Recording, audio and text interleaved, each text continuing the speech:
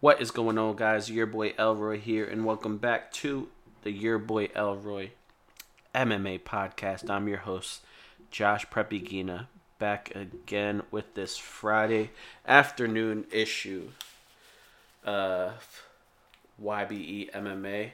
Thank you so much for tuning in. It's late. Let's get right into it.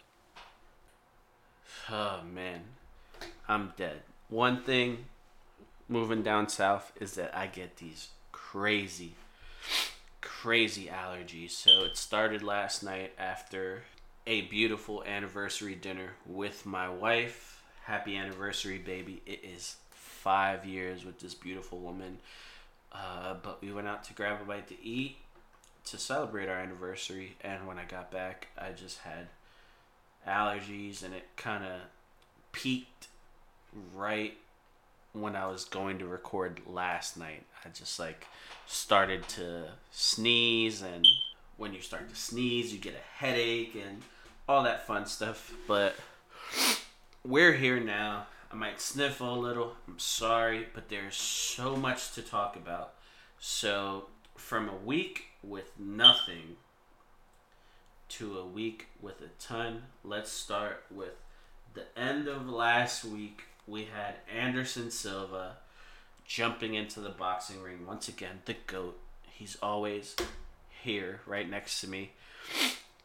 As he faced the overweight Tito Ortiz, and he gets knocked out in 81 seconds. Anderson just smokes him. We're not going to talk about semantics here. But another great performance for Anderson. He got probably a boatload of money for it, which I'm happy about. And I'm looking forward to see what Anderson does next. I'm really happy that he's getting these victories so late in his career. And it's just great to see him in this great mood. I loved how he approached the fight the whole week because, Tito Ortiz coming at his, saying that none of that Wing Chun bullshit will work in the boxing ring. It doesn't matter because Anderson has hands, so Anderson just makes quick work of him, and I loved every second of it. From something I loved with that fight to something I hated, Vitor Belfort. The way that guy celebrated, you would have thought he won a world title. But he just knocked out a 70-year-old retired boxer, which might as well make that dude 102. It was just real lame. And honestly, it didn't want to make me see Vitor box anymore. I wasn't excited for it. So, from former MMA champions to probably a future MMA prospect, let's talk about Gable Steveson. Someone who has been in the news for the last few months, obviously because of what he was able to do at the Olympics. Just a killer wrestler that honestly had everybody and their mom going after him. And I believe last week we found out that he had signed with World Wrestling Entertainment, the WWE. Now, with that signing comes out that he is going back to Minnesota to defend his National Amateur Wrestling title. So with that stated, what he signed with the WWE was a 3-year contract under an NIL deal, which is name, image, and likeness rights. That allows him to start training for his career in pro wrestling while still returning to the University of Michigan, where he hopes to capture a second consecutive NCAA title. This being read from the MMAfighting.com article. Steveson claims that the going back to school thing came way before the Olympic Games, so it's clear that he wants another title. But since he is able, as a NCAA athlete, now to be sponsored, it's like the perfect storm for him. I'm sure he's going to make a killing at the WWE, while still being able to be a really great athlete. So I'm looking forward to seeing what he's able to do. Now, he obviously is a very smart businessman in choosing the WWE. Now, of course, he's an athlete. I've watched wrestling my whole life. I've seen a million athletes. Is he going to be Kurt Angle and Ronda Rousey like? I'm not sure. We hear those two are the gold standard when it comes for athletes, changing the sports. So we will see. Time will tell how good Gable Steveson really is. It sounds like he has Brock's approval, so I'm looking forward to see what this is. Congratulations to Gable Steveson on that. And let's stick with wrestling because there is a whole bunch of MMA and combat sports integration in wrestling recently, starting with AEW. And we've seen recently that Dan Lambert, founder of American Top Team, has become a manager to Ethan Page and Scorpio Sky on television, cutting scathing promos on the fans. But with that, he has been bringing a lot of MMA fighters with him. At first we saw in the crowd only Jorge Masvidal and Amanda Nunes. Then it changed from Jorge and Nunes to Arlovsky and JDS. And now, this past week, it was Arlovsky, who looks ridiculous. For a celebrity, you really need to dress better, dude. He wore a UFC shirt, like a tank top, with like straight jeans, like old man straight jeans, and loafers, like crappy leather loafers with no socks. He looked ridiculous. For some reason, I made sure to make a point about the leather loafers because they were so bad. So Arlovsky was there. JDS was there once again. And then the newcomers, Kayla Harrison, Austin Vanderford, and Paige Van Zandt. All fighters who fight for American Top Team. And all in different MMA and, for Paige, bare knuckle organizations. So it was kind of cool to see all of them there. If I think anybody could be a pro wrestler there, it'd probably be Paige, honestly. She has no reason to fight ever again, but if she ever wanted to, she could always transition to pro wrestling. We've heard her name come up before in talks of pro wrestling, and she obviously has the look, and she's very athletic, as we like to talk about when it comes to pro wrestling. So, I think her and her personality would be a great pro wrestler. Austin Vanderford has a really cool look to him, so I think he'd work as well. But this whole segment was to put Jake Hager and Chris Jericho against the Men of the Year, which is Ethan Page and Scorpio Sky. And honestly, I could see Bellator trying to capitalize and doing Jake Hager versus like a free agent like JDS. I think that works fine. I honestly thought that they'd get to that at some point in this promo, but they didn't. So I guess I want to see that fight. Not sure, but I do appreciate the MMA integration on AEW recently. So, as we know, the last few weeks, the MMA Hour has returned. And with that, this week, Chaudhry Sityodtong, I'm not quite sure how to pronounce his name, but Chaudhry was on the MMA Hour to promote an event that One Championship has this December called 1X. It'll be celebrating the 10 years of one championship. And the big fight announced with some others, but let's focus on this one for a few seconds. Demetrius Johnson will be facing flyweight Muay Thai champion Rod Tang in a special rules contest. The fight will be 4 rounds, each round 3 minutes, alternating between a Muay Thai and MMA rule set, both with 4-ounce gloves. This is phenomenal matchmaking. I like the idea of the special rules contest. Obviously, if I'm DJ, I'm not going into the Muay Thai, or I'm not going into the MMA portion trying to box. I'm trying to take him down and submit him. So I'm looking forward to seeing what's going to happen in that fight. We haven't seen DJ since he got knocked out by Adriano Moraes. So this should be exciting. Along with that, we also have one bantamweight champion, Bibiano Fernandez, versus John Lineker. We also have another great fight.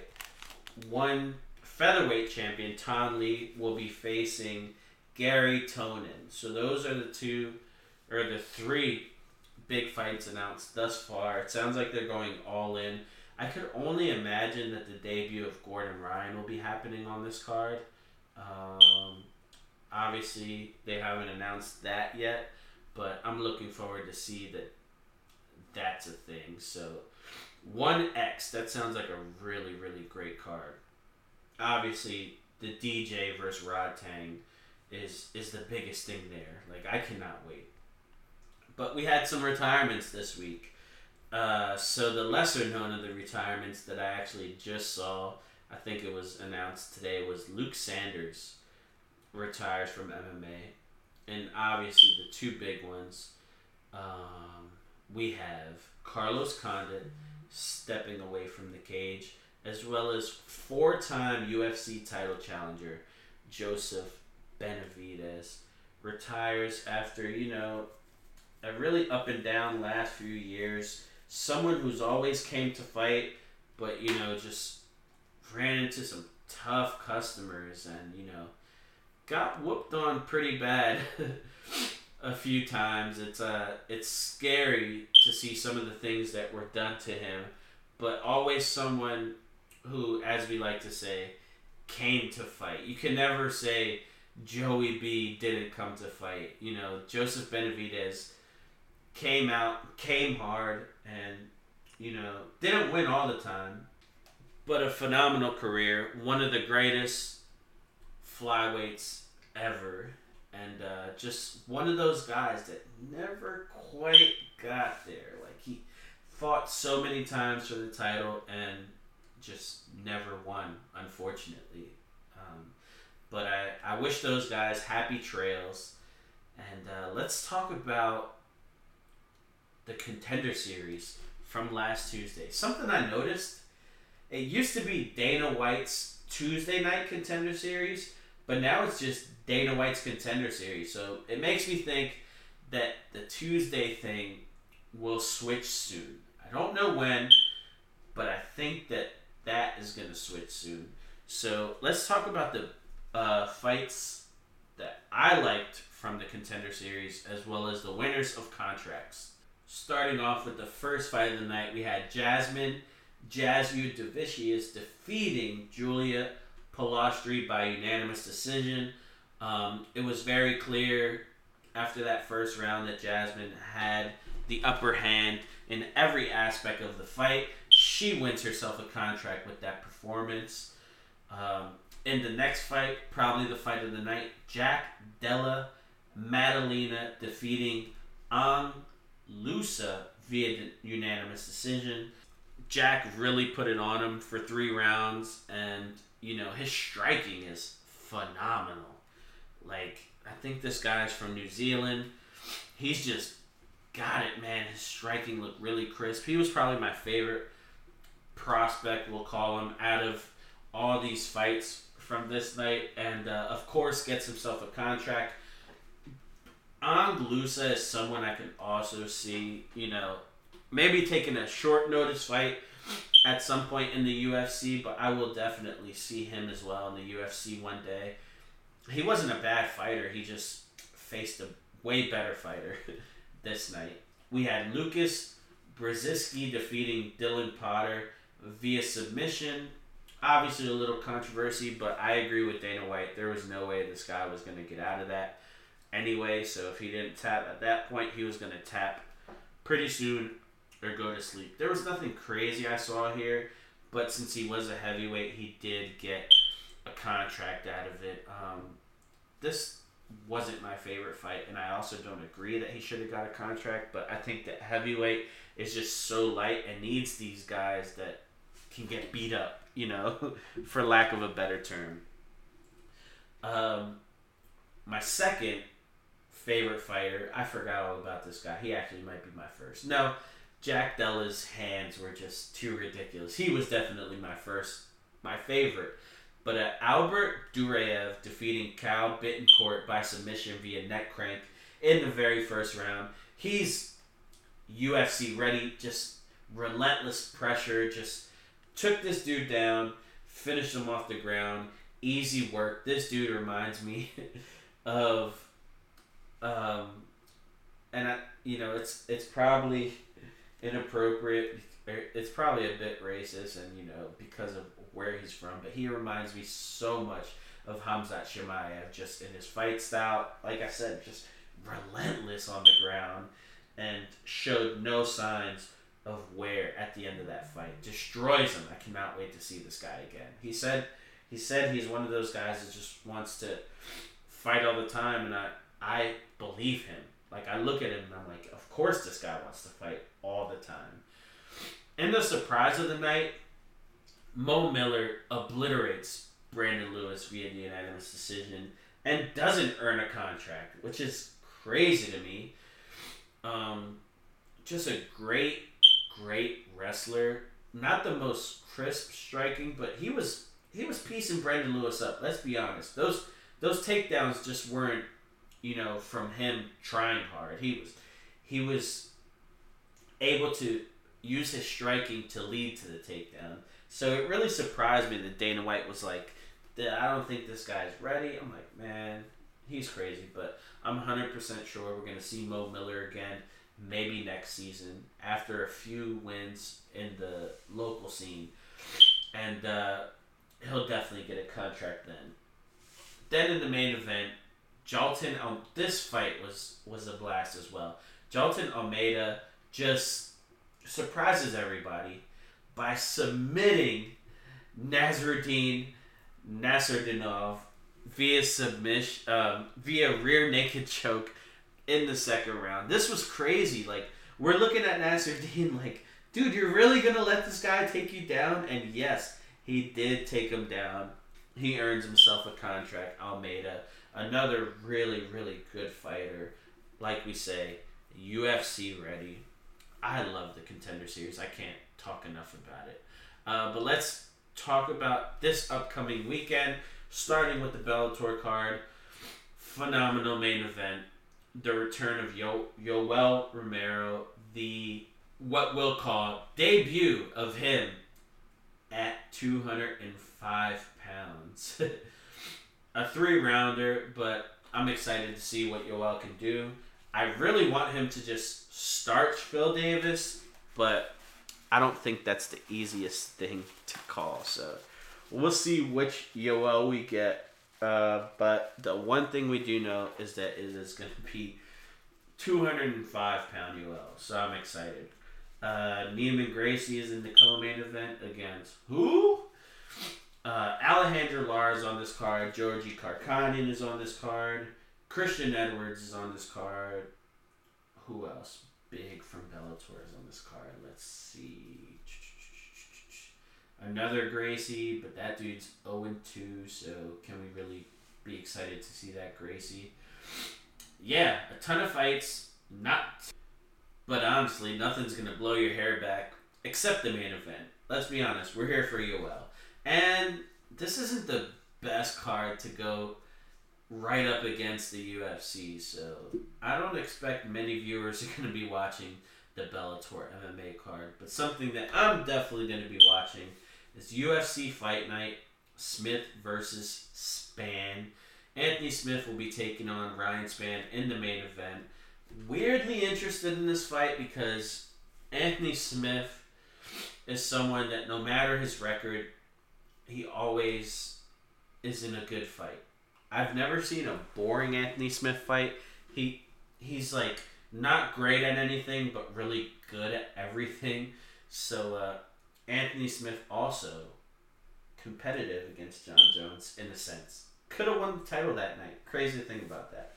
Ryan Spann, like Jed Meshew said on Between the Links, he either wins spectacularly or loses spectacularly. Not sure which one we're going to get. He feels like he's been disrespected. Pretty weird how he's handling this fight. But I don't see too much out of Ryan Spann to make me think that he's this great prospect. So we'll see which of either of these fighters we get this coming weekend. In the co-main event, Iwan Kudalaba against Devin Clark.